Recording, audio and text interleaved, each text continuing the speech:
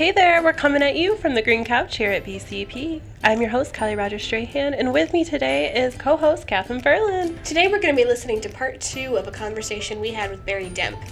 If you haven't had a chance to go listen to part 1, what are you doing? Yes, go back! Stop now and go take a listen.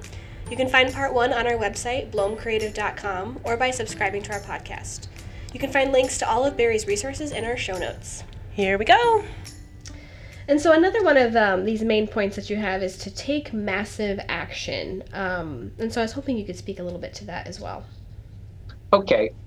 In my early career, when I was in the pharmaceutical industry, I was a rookie sales representative, one of those legal drug dealers, right?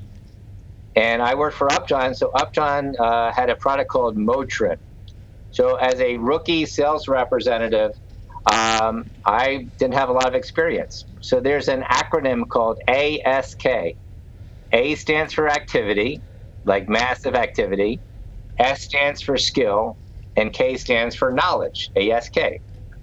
So, if you want to be more successful, just ask. So in the early years of my career, I would be quite the go-getter, and I could make 8 or 9 or 10 physician calls per day. But we were only asked to make 6.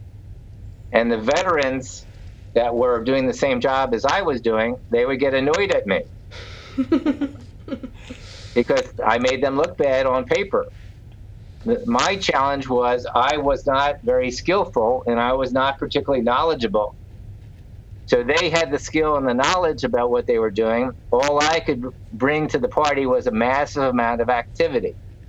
So when I work with my clients, we want them to, number one, be in action. So sometimes if you use a baseball as an analogy, if you are playing baseball and for every 10 at-bats you get 2 hits, you're batting 200.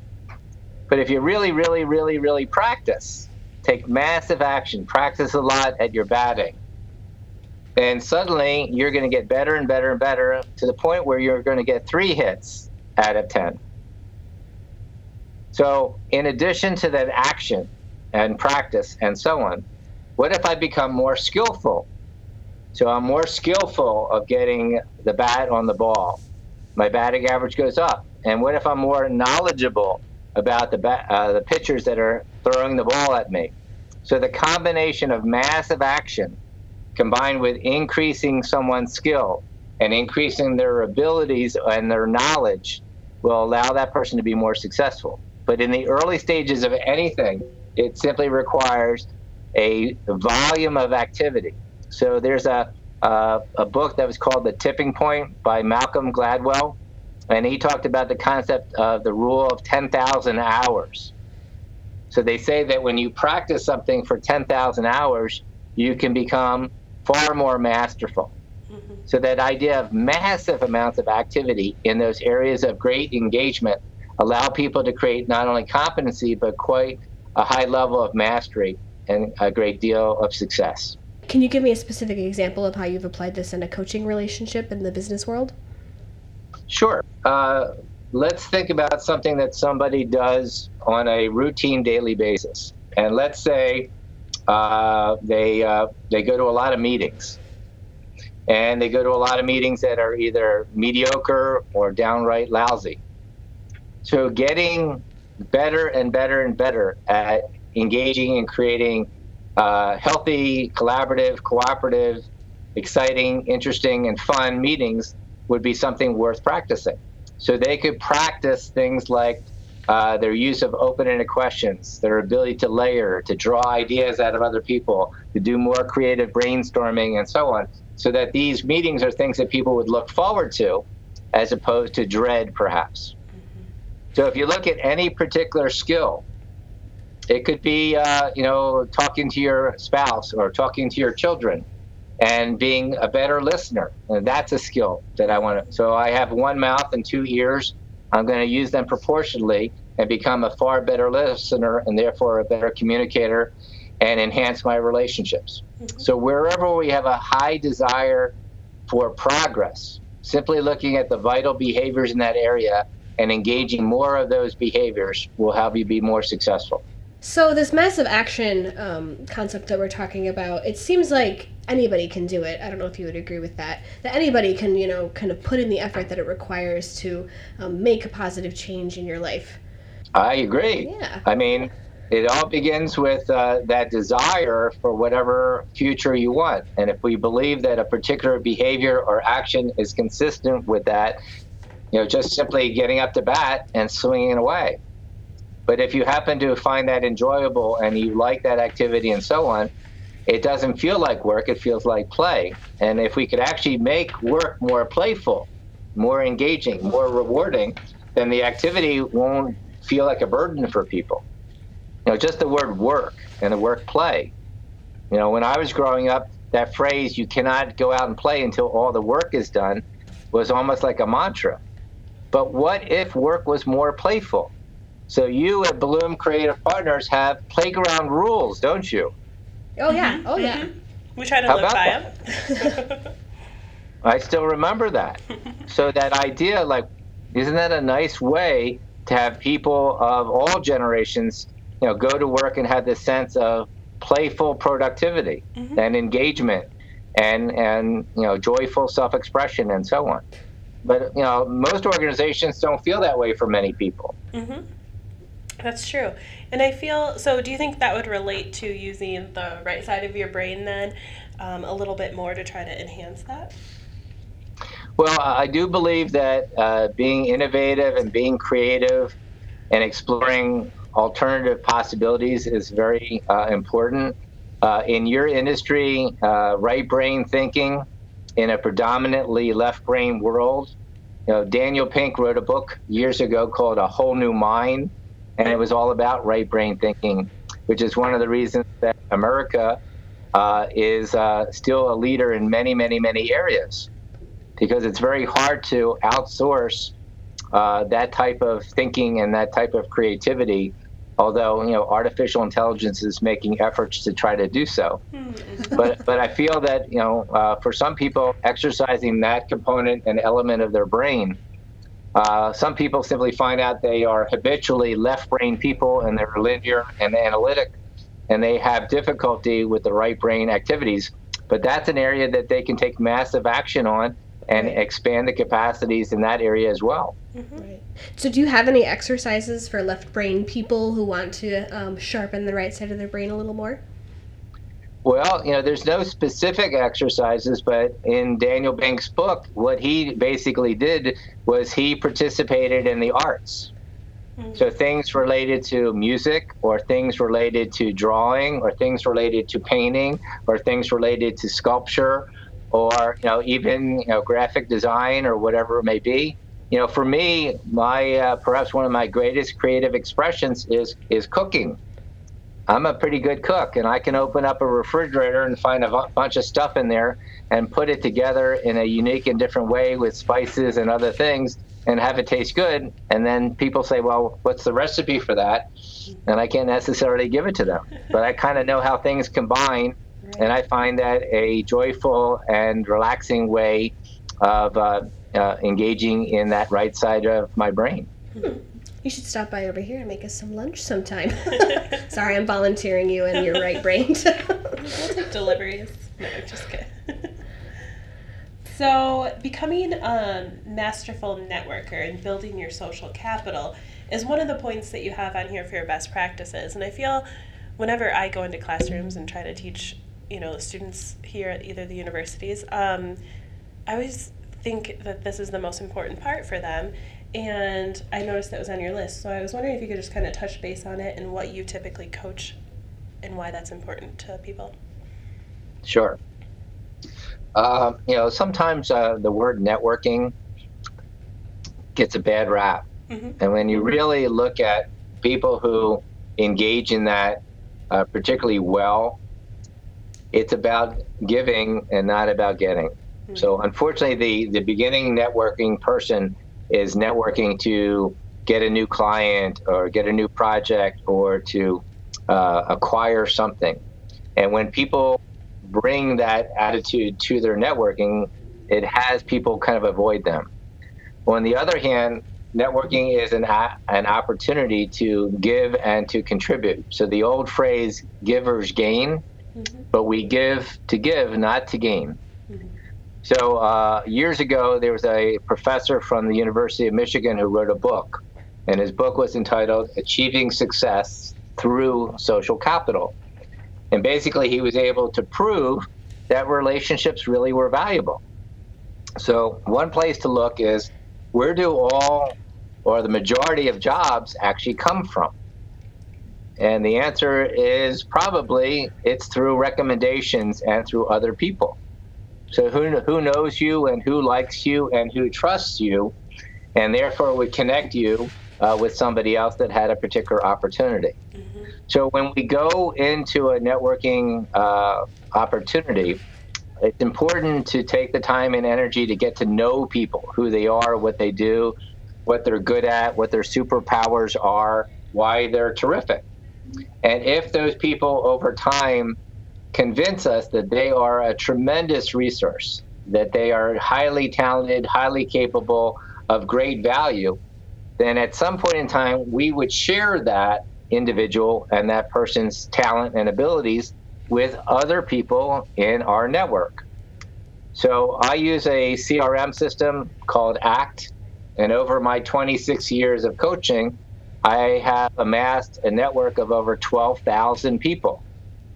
And I've been on LinkedIn, which is the business-to-business social media site, since 2003, and I've acquired somewhere around 9,300 relationships there.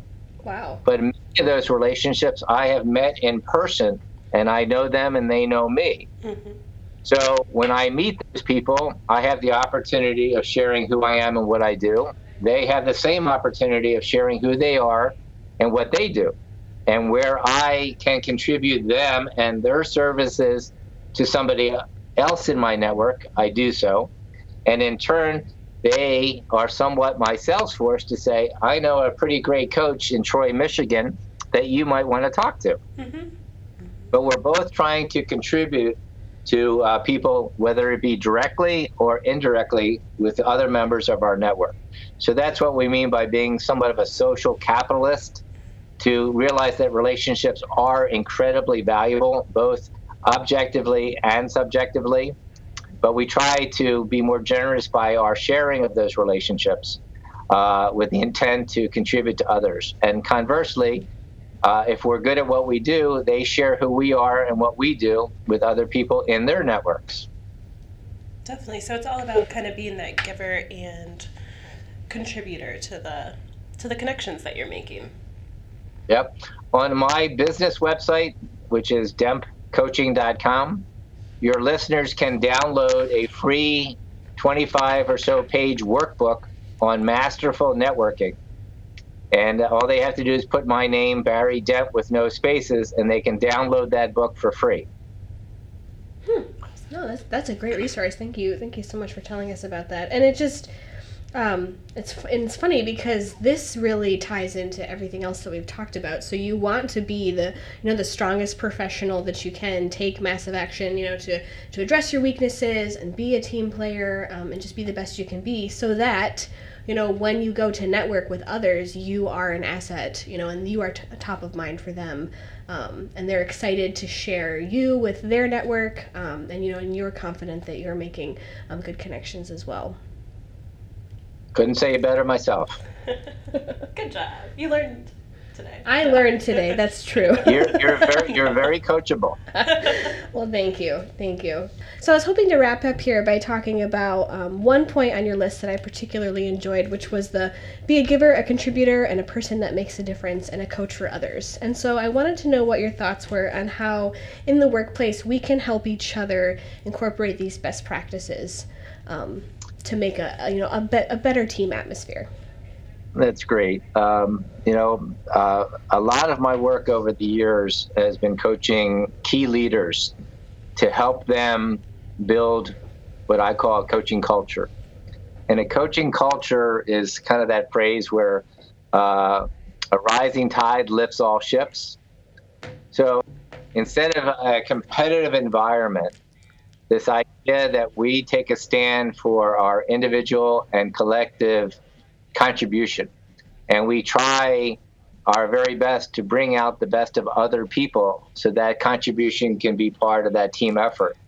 So a coaching culture is somewhat of like an inside-out approach to things, engaging people in stretching and growing and evolving and taking new ground as individuals and as new members of the team. So that idea that we're here for one another, as well as we're here for our customers and clients and the people that we serve. But instead of I win and you lose, it's really looking to find the win-win. And when we understand what winning looks like to the individuals and what winning looks like to being a member of a team, then we understand how we can contribute to that overall effort.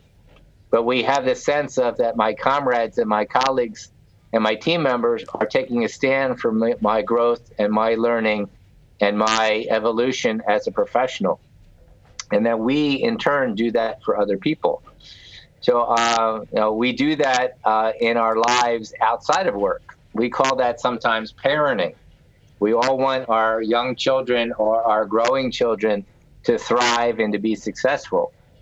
But using a coach approach to parenting is a very successful way of bringing forth and bringing out their authentic capacities to be on their journey. And again, it makes them do the work versus, I'm the parent and I know better and do what I tell you to do. Most children and most people in general do not like that approach. So this inside-out coach approach is a very successful way of engaging individuals and communities of team members in producing better individual and collective results.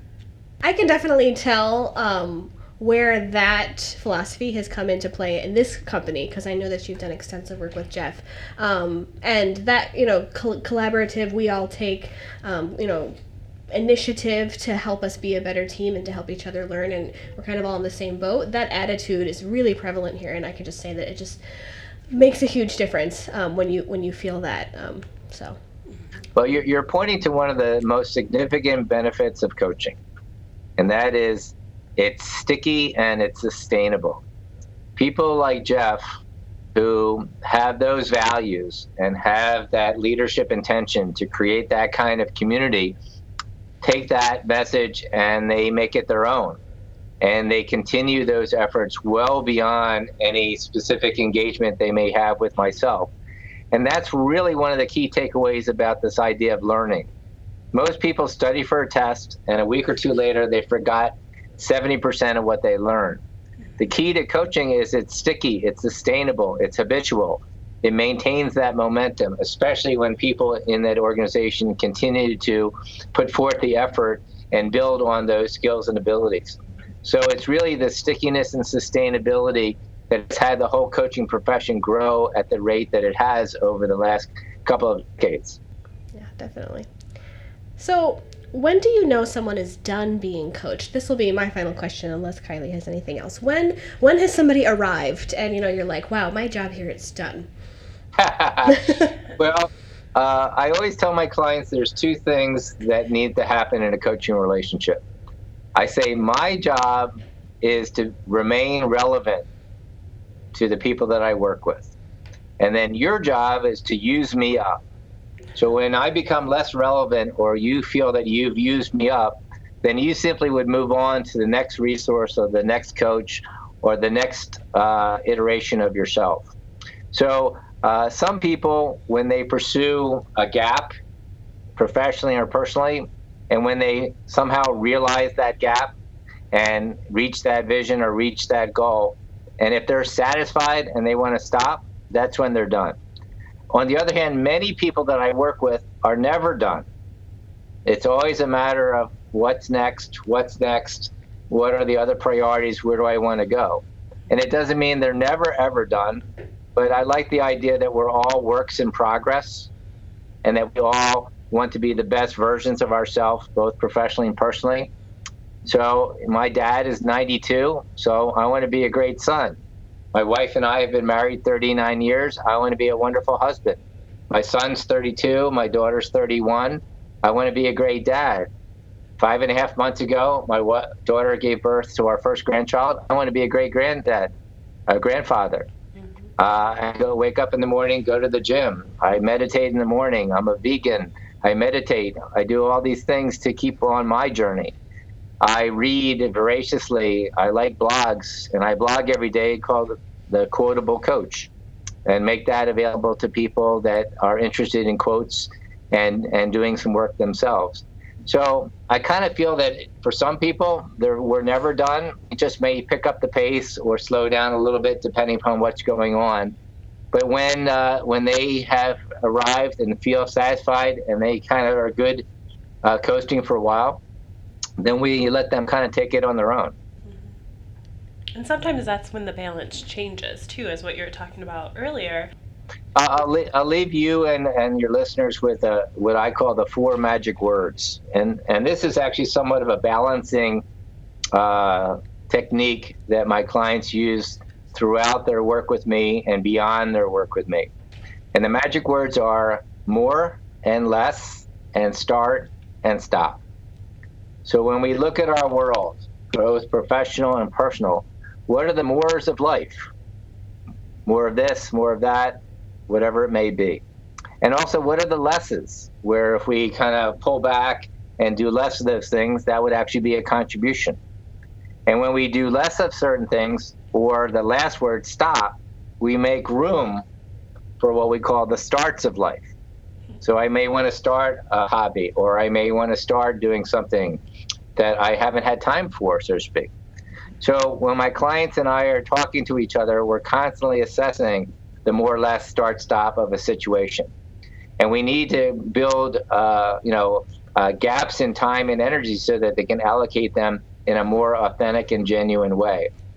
So even at the time when we complete a coaching relationship, we may do a more or less start stop evaluation, and they simply want to take that on for themselves. And it may be I might work with somebody through the end of May, and they want to take the entire summer off and see what they're able to do, from this point on, and we can check in with each other in September. Mm-hmm. But that kind of keeps them in this mindful, self-aware, iterative process where they actually have internalized the coaching process and can pivot whenever they wish. Because pivoting is nothing more than self-coaching. Mm-hmm. I like that. That sounds quotable. The other thing that I encourage my clients to do is I encourage them to sign up for my blog, which is simply called The Quotable Coach. And every Monday through Friday, I take a quote that's thought-provoking or provocative. I provide a coaching commentary for that, and I give the reader an exercise or a question so that they can apply it to their life. It takes under a minute to read, and it gives them something to kind of noodle over and work on in a very brief period of time. And for those people who are really, really interested, some of them actually buy my book, which is called The Quotable Coach, Daily Nuggets of Practical Wisdom. And that has an entire year's worth of quotes and commentaries and exercises where they can go one page at a time and bounce around the book and even discuss that with their coworkers or family members over a meal or something like that. I know I've definitely found a lot of value in that, even just following it for a short time. So we'll definitely be linking to that for all of our listeners. Do you want to tell our listeners where we can contact you or where they can find more information out about you and the services you provide? Sure. Well, my phone number here in Troy, Michigan is 248-740-3231. I'm always happy to talk with people instead of going through email. But my email is barry@dempcoaching.com. I have a very active LinkedIn presence, and I'm very happy to accept pretty much most LinkedIn invitations and see where that might go as well. So you can look me up that way. I am honored for people to sign up for the Quotable Coach. I would encourage people, if you're interested, the 3 workbooks that I wrote that are free are on dempcoaching.com. The topics, again, are masterful networking, masterful relationships, and time management strategies and tactics. Each of those books takes about 15 to 20 minutes to read. It's downloadable in either PDF or digital file but you must put my name, Barry Demp, in when they ask you for a password, but otherwise it's free. All right. That's awesome. A great resource. Well, thank you so much for joining us today. We really appreciate your time. It's my pleasure. Thank you for joining us for a conversation with business coach Barry Demp. You can find links to all of the resources Barry mentioned in our show notes below. You can hear more from us by visiting bloomcreative.com or finding our podcast on iTunes. Until next time.